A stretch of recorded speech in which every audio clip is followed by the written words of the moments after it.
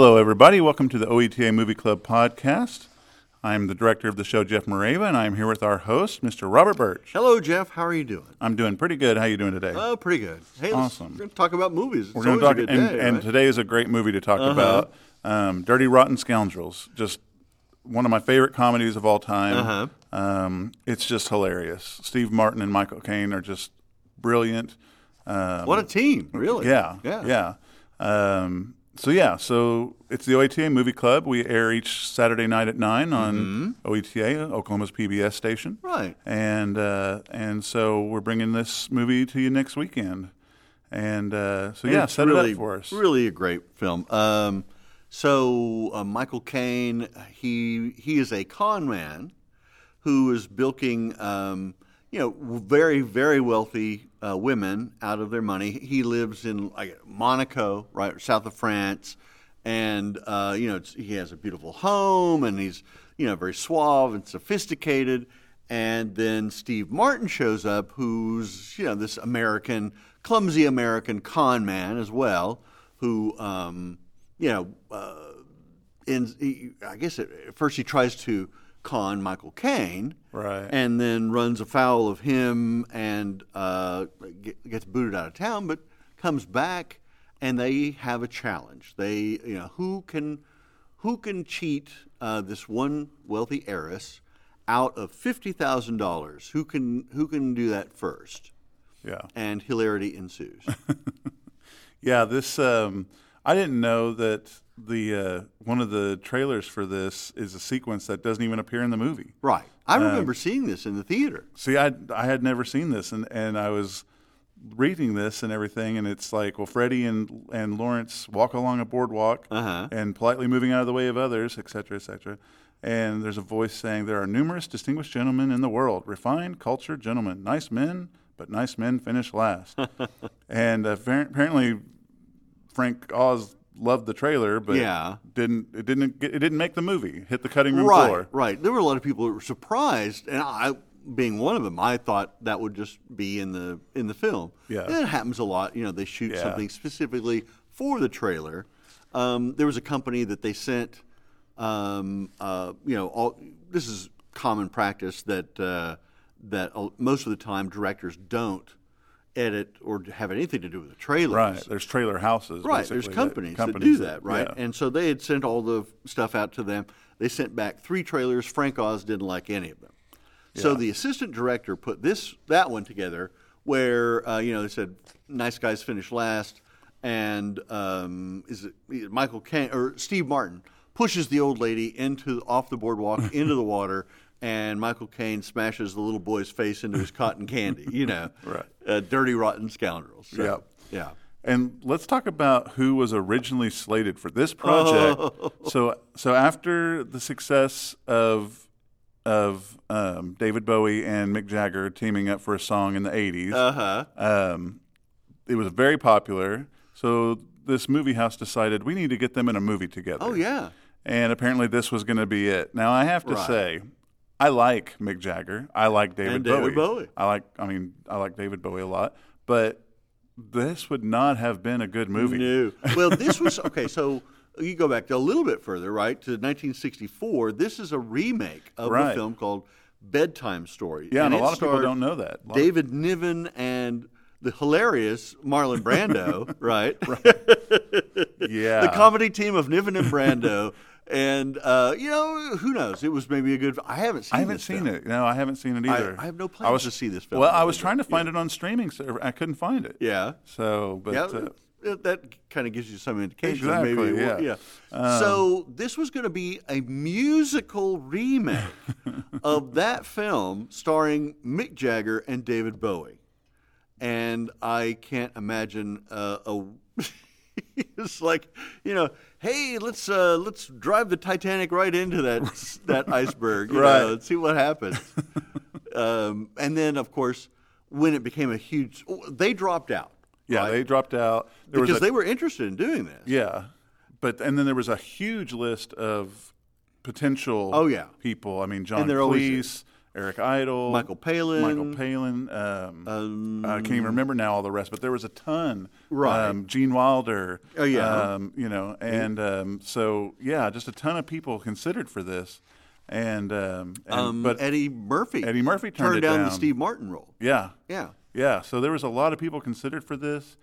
I'm personally glad it ended up the way it did. I think they're just the perfect. I mean, Michael Caine. You don't necessarily think comedy right away, but he does comedy very well, right? And he does it very well. And this was the first movie that I went, oh, he's really great at this, and especially this character because it's the posh, the elitist type of, Well, so he has it's sort of a tip of the hat to David Niven, right? His persona because he has the pencil thin mustache like David Niven always had, and his mannerisms. Apparently, he was going for that. Michael Caine was going for that sort of David Niven delivery. Yeah, and it really comes through. And after it came out and was a huge success, Jagger says, "Oh, I was tweaked." Because we had passed on it. They regretted it. Yeah. Well, it was never going to be great. No. With them. Yeah. So. And he's like, I regretted it because it became a hit. And I'm like, I don't think it would have become a hit if you were in it, buddy. So let's talk about the fact that, yes, it was going to be a musical. Jagger and Bowie drop out. They decide to not do a musical anymore. But it was such a hit that it ended up becoming a stage musical. Right. And you can't write this stuff. No, you can't make this up. No, really. So yeah, I never knew that. And I a never great stage musical. John Lithgow played the Michael Caine part, and I didn't see it, but just hearing that, I say, perfect. He'd be great for that. Yeah, yeah. So let's talk about how much ad-libbing was done in this movie. They apparently quite a bit. Yeah. When Freddie's in jail trying to remember Lawrence's name, that entire scene is improv by Steve Martin. And so Frank Oz is sitting just out of camera range, or he's listening to it, and he would tap on the foot of the photographer, the cinematographer, when he thought that Steve Martin had played the whole scene, improv as far as he could go with that scene. Yeah. But that's a common thing that a lot of directors will. Well, some directors absolutely not. Yeah. And then other directors will let their actors ad lib as much as they want to. Yeah. Because you get some really, really great moments. Oh yeah, you do. Too. Especially when you have an actor like Steve Martin, who was a comedian and wrote his own act for so long. Great at improv. Great at comical writing. I mean, like Robin Williams, they said, they would just turn on the camera and let him go. Yeah. And, 2 hours later. Yeah, exactly. 2 hours and 20 impressions later. Yeah. Yeah. So, yeah. One of my favorite scenes in this movie is, of course, the scene where Steve Martin ends up running around the table yelling, "Oklahoma, Oklahoma, Oklahoma." I love that scene. And why is that? Not mother? Pardon me. I love the Ruprecht. Yeah. Ruprecht. And then he says, he asks for permission to go to the bathroom. And and you just see on his face that... he didn't mean that he was going to get up and go to the other room. He was just going to do it right there. That is funny. So when Frank Oz approached Michael Caine, the way he really, really snagged him into this was telling him that he promised him a cozy villa in the south of France for 3 months. And Caine, once he learned that the villa happened to be conveniently situated between two of his old friends, Roger Moore, James Bond, we just talked about him a couple weeks ago, and composer Leslie Bricusse. I guess I just I pick a way to say it and I just sell it. Baby. That's right. So he found out it was sandwiched between two of his friends, so he decided that was going to that made up his mind for him. I mean, I'd go for that. If you were to say to me, we're going to do movie club in the south of France, and you get this beautiful villa for a month, right? Yeah, exactly. I don't even care if where Roger Moore lives. I'm going to say yes. So if you didn't catch that, we need a sponsor for this podcast to pay for us to travel to France. Yes, the podcast will be so much better if we do it in France. It will be. You will be surprised. Yeah, that's right.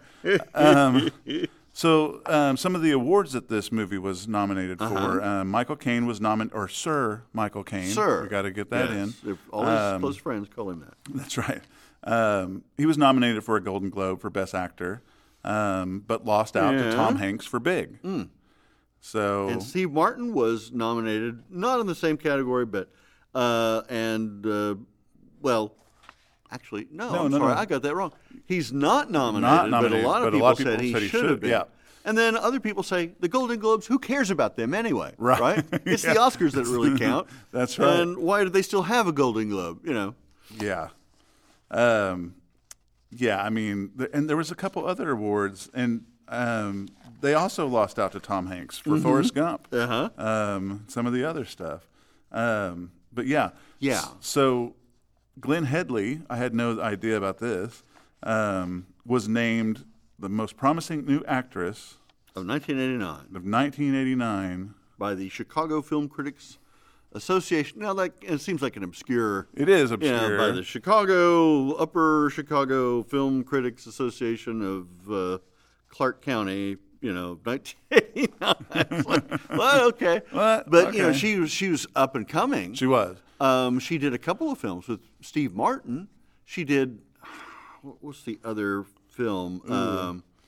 I'm not sure. That she did with Steve Martin. They did two together. Oh, okay. And both of those, he plays a con man. Oh, Sergeant Bilko. Okay. The remake of the Phil Silvers. Yes. TV show. He plays a con man that's trying to bilk soldiers, and he's trying to con her, and unsuccessfully. Right. So the same plot, same people, or same general idea. But she sadly died at age 62. Yeah. 2017. Just a few years ago. Yeah, only 62. That's sad. Sounding younger and younger all the time. Exactly. Yeah. Well, and she is just great. I mean, we're not going to give any spoilers away in case you haven't seen it, but her at the end of the movie, she's just brilliant. This is actually I didn't know this, that this is the third of 5 collaborations between Frank Oz and Steve Martin. Right. Can you name them all? I can, actually, because I have a list of it in front of me. So you have The Muppet Movie, 1979. Of course. Frank Oz. Little Shop of Horrors, 1986. House Sitter, 1992. Not familiar with that one. Me neither. And then Bowfinger, which is a great movie, 1999. So, and this is one of the few that he doesn't have puppets. Right. Yeah. This is one of the few Frank Oz movies without puppets. Because he's true. So and the Star Wars connection too. Yeah. So Frank Oz is the voice of the puppeteer for Yoda, and I'm sure several other. I'm sure characters in Star Wars, right? But also in this movie, the butler, right, the guy that plays Arthur, which I think is a tip of the hat to the film, right? Dudley Moore. Yeah. He plays a butler named Arthur. Is the Ian McDermott who plays Emperor Palpatine, right, in the Star Wars trilogy, right? Which is just hilarious because anytime I see him in anything else, I'm just like, wait a minute, he can't be a good guy. Like, he's evil. Stretch out your feelings. It's your hatred I want. Oh, and I'll get you something to drink. I'll be right back. I mean, we got to talk a little bit about this remake Bedtime Story. I want to see this. Like, I don't. We have to. I want to see it. I'm going to try to get it on Movie Club. Okay, the hilarious comedy stylings of Niven and Brando. Okay. Yeah. I got to see it. Well, we won't make everyone else watch it. But, but I'm going to find it. I'm going to watch it. I didn't know that Sean Young was offered the role of Janet Colgate. They turned it down. No idea. But she turned it down for the other film, the one with The Boost with what's his name? He always plays the sleazy characters. I can think of a lot of those. James. James Caan. No. James Butler. No. I'm just going to make up names. But there. James Jameson. There's cocaine but there's this really intense James Spader? Really intense relationship with Jane. What is? In Casino, he plays the guy that's trying to take Sharon Stone away. Yes. And I know exactly what you're talking about. I can't think of his name. Yeah. But yeah. That thing. She has had this a couple of times. She has a difficult time telling reality from fiction, right? And he had to have a restraining order put out against Sean Young because she got confused. Hey, we're playing love scenes. She thinks they're really in love. So unfortunately, James A. Garfield, that's not it, was not in love. And was married at the same time. So, I'm always interested in like the behind the scenes stuff and how long it takes to shoot and all these movies because you have it runs the gamut. You have some movies that they tape or film in 3 days. It's all done, and then there's ones that take a year. Yeah, or several years. Yeah. This one took 2 months. 2 months. Yeah, which is about I think about the normal. Yeah. But then I'm like, did Michael Caine get to spend that third month in France still? Or of course he did. Of course he did. He was promised the other month, right? That's right. You would have to drag me out of there. Yeah. Yeah. It's beautiful. Well, I've only seen pictures. I've only seen pictures. I've heard stories. It's beautiful. And, when we get that money to shoot the movie club there, that's right. We will all enjoy it. So yes. So in this, like Michael Caine was 55 when they shot this, right? And Steve Martin was 42. And so they look pretty much the same age to me. Yeah, they do, yeah. But maybe that's, the Hollywood makeup thing because, it says in order to make them appear roughly the same age, they did that thing where they'll like tape Michael Caine's skin back on his face, right. Trying to make, and the other makeup tricks to make him look a little bit younger. But 55 and 42, depends on the people, but you can look. I mean, to me, that's fairly close. And Steve Martin had turned white in his hair at a young age, before he was known. Yeah. I mean, he was.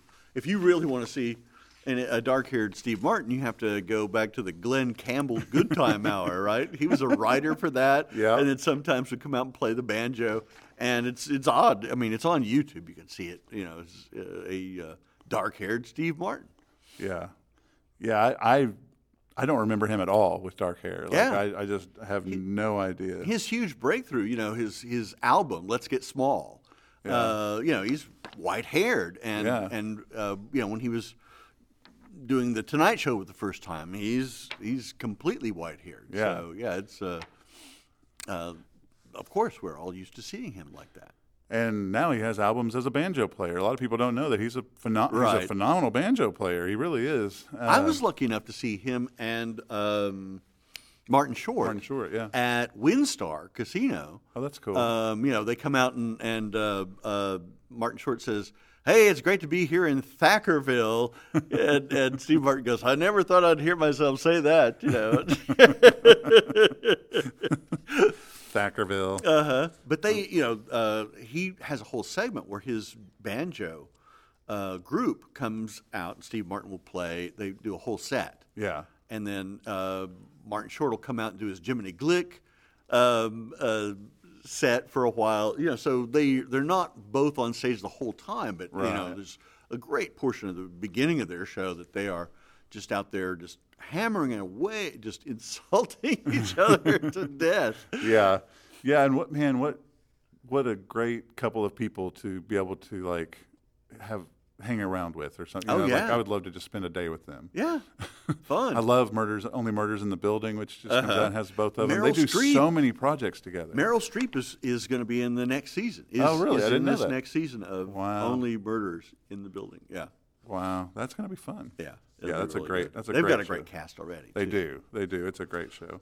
Well, I think that's it for our time. We're out of time. Talking about other shows. If you have some time, please watch the Movie Club. Oh yeah, no, and this is a great one to watch. I mean, it is hilarious. It's worth the watch. Yeah. And then I'm going to give a shout out real quick to Marcia Fisher. Oh, yeah. Marcia Fisher, who sent in a great picture with Cloris Leachman. We have a celebrity photo section where we feature people who send in photos with celebrities, great. Had a great photo this Cloris week. Leachman, great Cloris Leachman. Yeah. And she also wrote in there about she had lived in San Diego, and she had lived or had gone to the Hotel Del there many times where Some Like It Hot was shot. Yeah, one day I'll go stay there and have some fun. Yeah, it's fun. Yeah. So. It looks exactly the same as it did back when Some Like It Hot was shot. Yeah. Well, very cool. Well, awesome. Thank you guys for tuning in. We appreciate it. Yeah. Please tune in next week. Next week we got a double feature we're going to be talking about, The King's Speech and The Madness of King George. Two royal films. Two royal films. Or films about royals. About royals. So, all right. Well, till next time, everybody, take care. Bye-bye. Make sure to like and subscribe to the podcast. You can preview all upcoming OETA Movie Club films at oeta.tv/movie club. And please, send your celebrity photos to P.O. Box 14190, Oklahoma City, Oklahoma 73113, or you can email them to us at oeta.tv/movie club. And of course, tune in every Saturday night at 9 and on Fridays at 11. We'll see you on the couch every weekend for a great movie and fresh popcorn.